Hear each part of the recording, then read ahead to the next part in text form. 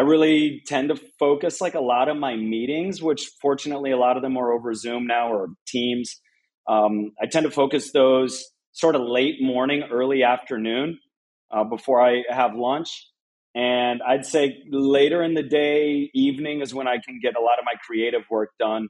When, maybe it's a little quieter and there's not so much noise coming through in text message and email. Yeah, that makes sense. I mean, I guess if your team's in Europe, it's similar because their morning or your morning is their evening. So Oh, I yeah. think that's smart. And I laughed at the after lunch thing because, as you know, here in Miami, if you eat some Cuban food, you're going to want to take a nap. Yep. And I lived in Spain for a year in college, and definitely that siesta there's something to be said about the value of a siesta when you can sneak one in.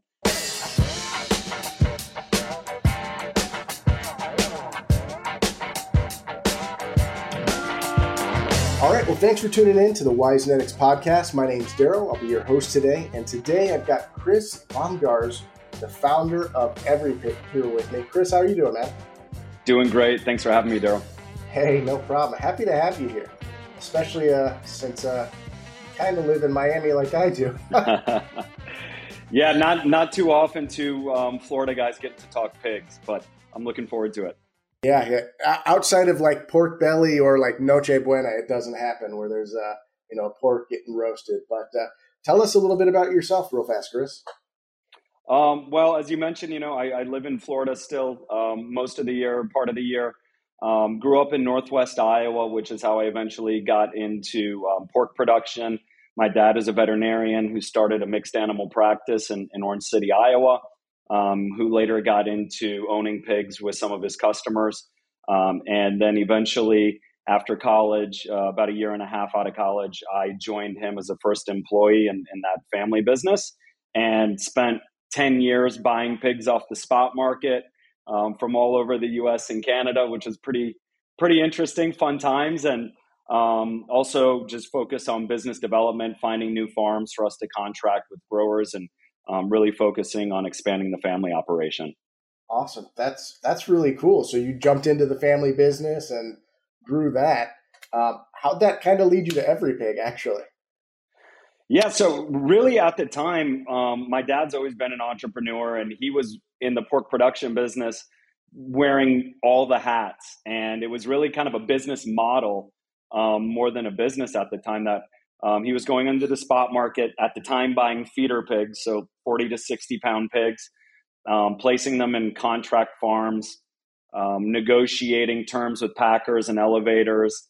And, there was a lot of margin in it at that time. And I saw that and I said, Dad, there's more money to be made here. Let me help you out and let me grow the business. I was young enough and energetic and probably naive enough to just kind of jump in, and we had a lot of success in growing the business, scaling from maybe 30 farms when I started to about 350 by the time I started EveryPig. And the process was really cool of growing a business, and at a certain point you realize like, whoa, what are we doing? We're a little out of control. We need to get a bit more efficient. And I think tough times in the economy will show you that it's not just always about volume. And we started looking at areas we were losing money or maybe not doing great as a company. And we realized that we just weren't recognizing and responding to the pig health challenges from the farm in a time efficient manner. And a lot of times we weren't collecting the information quick enough, or sometimes we just weren't responding fast enough. And so that's when I started with EveryPig, really by digitizing that daily checkup that caregivers are typically filling out on pieces of paper. So we could have real-time access to it and respond in time to save pig lives.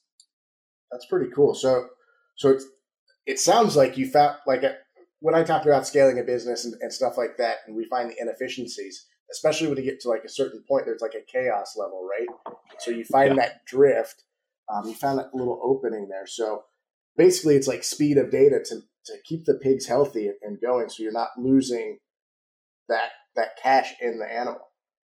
Yeah, we had some really unique challenges too, because in the family business, we didn't own any sow units. So I was buying pigs from a couple hundred different sow units every year, and they all have their own unique health statuses and challenges. which really, can put some strain on the veterinarians and the production managers and the caregivers. And also, raising pigs in Northwest Iowa comes with some challenges as well, just based on pig density. There are so many pigs up there that diseases spread really fast. And so response time just really is a priority. And I saw a big area of opportunity there. And that was a big contributing factor to starting Every Pig. Awesome. Well, that's a cool little story. Cool little story from family into Every Pig. I won't ask you what your dad thinks you do because you work together. But a little bit about the marketing side. How does Every Pig right now use digital media to build relationships with its audience? By no means am I a marketing expert. Probably not an expert at too many things. More of a generalist in a lot of areas. And I think, especially coming from a pork production background, we did marketing for us was a packer negotiation. That was what and selling pigs to a packer, commodity animals to a packer. So I'm still learning a lot about marketing. And one thing I've learned since starting Every Pig is you can create a product, but if the right people don't know about it with the right messaging, it might sit there on the shelf. So full disclosure, I'm still learning a lot here on the marketing side. I can tell you, having a good website helps, having a funnel built into that website where they can click through, they can request a demo, you can put them on your mailing list, keep people updated with new features, things like that has been pretty important. Companies like your own, we partnered with SwineIt in the past to get the message out. That's always helpful. More and more people are coming online and listening to things like this. Also, LinkedIn has been a pretty valuable tool, especially for just expanding that peer network. I see more and more people in our industry spending time there, sharing knowledge and connecting. And lastly, I would say, in the last few months, we started investing a little more in SEO for search engine optimization. Basically, just making sure that if people are looking for any software for their pork production operation, that they can find you a little bit easier. Awesome. Yeah, I also have noticed that LinkedIn, at least the past 6 months, I've seen quite a lot of people kind of really turn towards it and lean into it. And maybe that's just the state of the industry as a whole now. And I'm also seeing a lot more technology enter into ag in general. So that's a really cool thing to see, since I'm a kind of a tech guy and I like data. So you mentioned some challenges when you started Every Pig and why you started it. But what's something that is a challenge right now for you guys, and really how are you tackling it? Well, we've got more than one. I think the big thing that pops up is just the resistance to change in the industry is something extreme. People are very afraid of change. And I think a lot of companies haven't necessarily created a culture where employees, team members are feeling like they could bring up a new idea. It's kind of like if it's not broke, don't fix it. And, I'd challenge the industry to say, like, is it really not broke? Because I think there are some problems like wean to finish mortality that continues to get worse in the United States every year. And the data collection processes for that really haven't changed much for most companies in 10 or 20 years.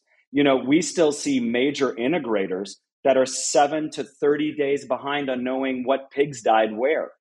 If you're 30 days behind on mortality issues, I can tell you there are other companies kicking your butt, because the best companies in the industry, the top 1-2%, now recognize not only mortalities in real time, they're looking at symptomatic data in real time.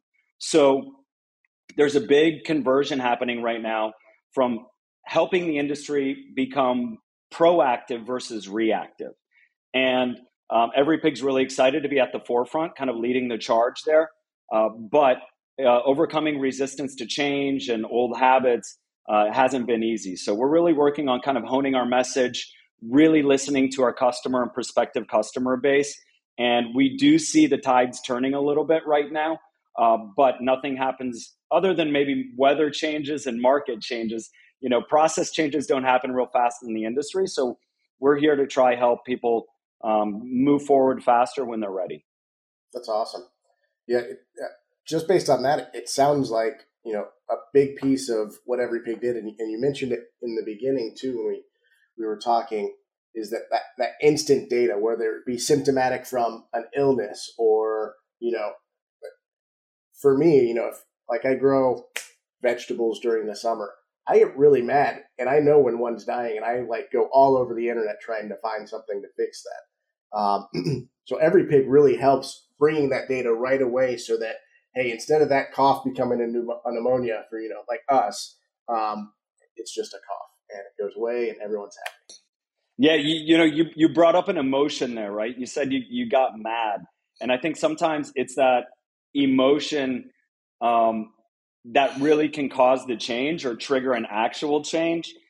And that's really what led me to starting Every Pig. It was not only, when too many pigs are dying, you're losing money as the pig owner, but also it doesn't feel good. We're stewards of these animals, right?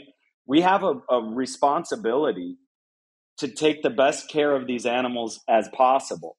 And I think, being able to recognize things happening immediately is a big key to improving the health and improving your bottom line. Yeah, I love that. And you said one thing that really jives with me is like, we're stewards of these animals, right? So before I ever went into sales or into business or anything like that, I was a chef and I did fine dining. And there was a chef that I worked for who was very much about honor the animal, right? When you're cooking it, this animal died so that we could eat it and somebody could enjoy it or something like that. So I feel even in what we do now in ag is that's so important because at the end of the day, it's a life, whether it's an animal, it's a plant, it's my dog at home. I should do everything I can to make sure it's okay, especially if at the end of the day, this animal's going to give its life up to nourish somebody. So long range high five on that one, man. So kind of, and I know I don't normally ask this too much, but did you always want to start your own company or did you always kind of see yourself kind of in the family business? I never saw myself. There wasn't really a family business when I was growing up. There was a veterinary clinic that my dad started and had some partners in. And growing up in the '90s in Northwest Iowa, having another child meant you got another employee. Which now I look back on, and it was a real advantage for me, I think, with the way I was raised. But I was raised, doing numerous different jobs, trying to help my dad, whether it was, going out and vaccinating pigs or cattle, to, helping to mix medications sometimes or putting labels on medications back in the day. There were a lot of different jobs in that business, but I think I always saw I had that kind of example for me of an entrepreneur. And that was always something that I had inside of me. First business I remember starting was C&M Lawn Care. It's for Chris and Mark, my friend Mark. And, we started a lawn care business where our parents incentivized us by paying all the costs, right? They paid for the mower, they paid for the gas. They just said, you kids get out there and mow the lawns, right? So maybe it was a little bit unrealistic in that we were pretty subsidized, but it taught us, a valuable lesson to get out there and start a business and try something and do the work. So I think, being an entrepreneur was always sort of kind of in my blood and around, what I saw for examples around me. But no, I did never think that I would probably be necessarily involved in pork production. I think on the innovation side, every pig's probably a little more closer to what I thought I'd get involved in, even though I'm not a quote unquote tech person. The nice thing about the direction technology is going in now is like you can be a non-technical founder and get more and more done than ever before. So probably a long-winded answer to that question, but excited to be working in a field that I have some experience in. And if I don't know the answer to a question, I'm fortunate enough to have, a number of people I can ping really quickly and I can get an answer and really bring in that domain knowledge that's needed to create a usable product for the industry. That's awesome. I love the subsidized mowing lawn care company, by the way. I did something similar. I didn't do lawn care because it's, as you know, hot here in Florida. Hot here in Florida.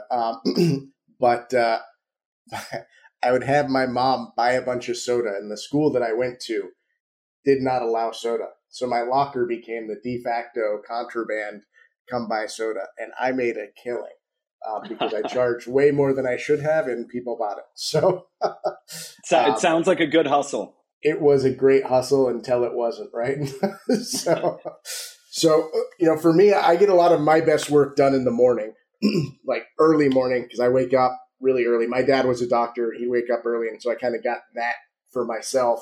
And unfortunately, even when I'm off, I still wake up early. So that's just where I do stuff. Do you have a time where you get a lot of your stuff done, or is it just kind of all over? When do you get your best work done? Yeah, interesting question. So I'm more of a night owl for sure. Um, since starting Every Pig, our development team is in Europe, so they're ahead of us. So kind of the first 2-3 hours of my day usually is really focused on if there are any fires, putting some fires out, answering emails, and making sure I'm on the same page with the dev team. If there's anything that needs to be answered immediately. So that's kind of how my day typically starts now. I really tend to focus like a lot of my meetings, which fortunately a lot of them are over Zoom now or Teams. I tend to focus those sort of late morning, early afternoon before I have lunch. And I'd say later in the day, evening is when I can get a lot of my creative work done. When maybe it's a little quieter and there's not so much noise coming through in text message and email. Yeah, that makes sense. I mean, I guess if your team's in Europe, it's similar because their morning or your morning is their evening. So Oh I yeah.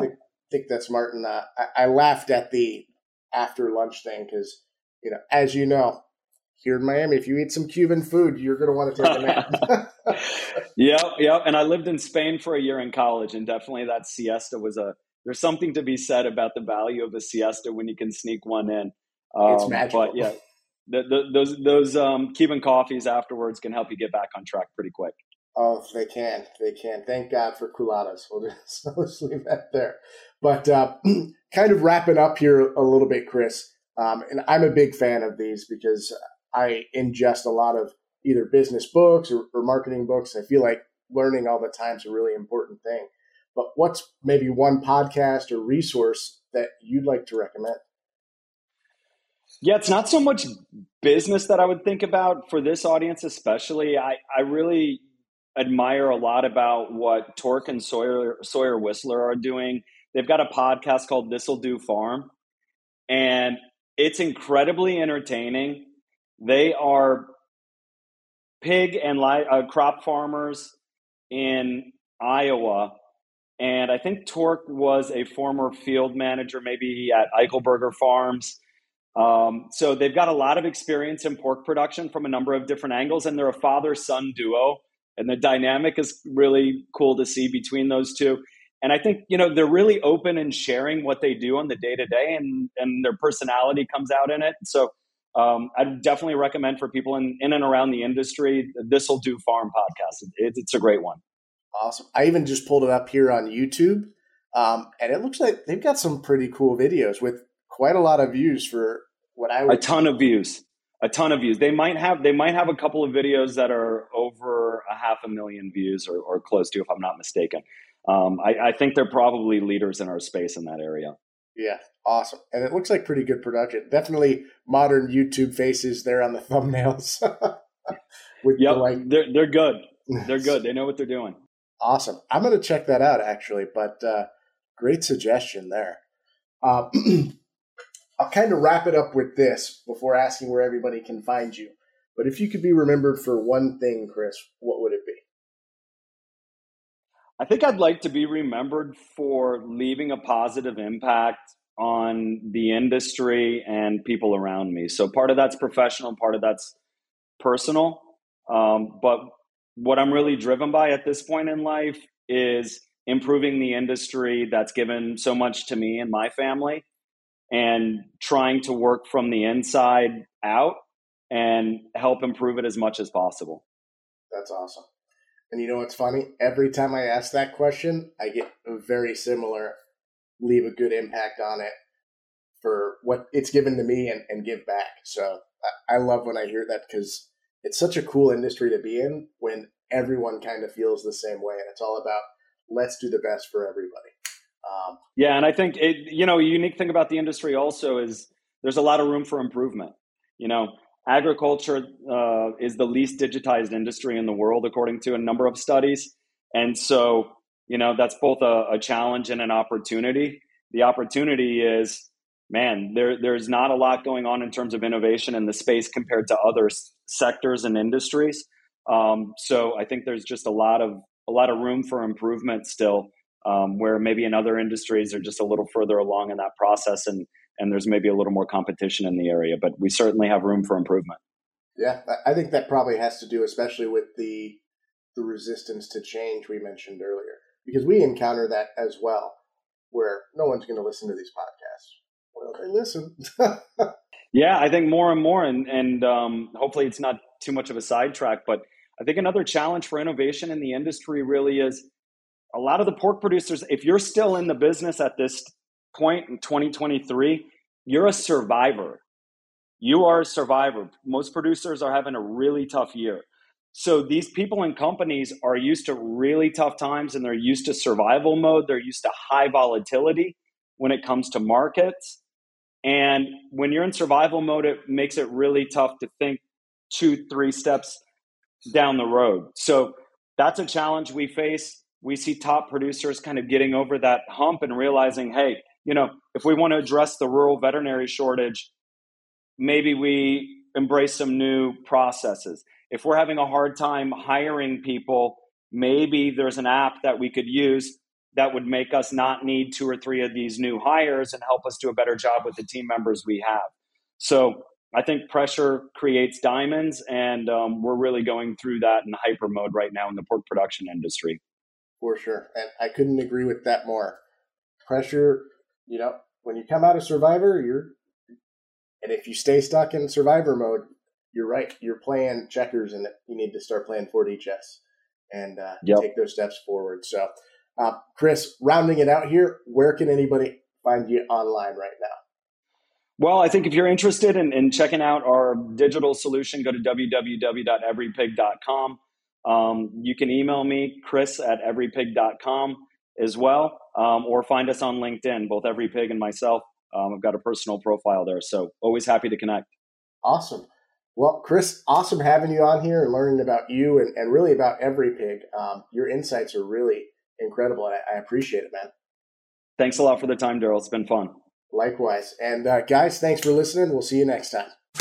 Looking to elevate your brand and captivate audiences through the power of podcasting? Look no further. Introducing the Custom Podcast brought to you by Wisenetics, where we take care of the behind the scenes so that you can focus on what truly matters. Podcasting has become an invaluable tool for brand awareness, but let's face it, putting it into practice can be a daunting task. It's incredibly time-consuming and requires technical know-how. But don't worry, we've got you covered. With our experienced team at the helm, we'll handle the operational aspects so you can channel your energy into what your company does best. Are you ready to unleash the podcasting potential of your company? Schedule a call with one of our specialists today at the link in the bottom of this episode. You'll also receive a free podcast strategy consult tailored to the unique needs and goals of your business.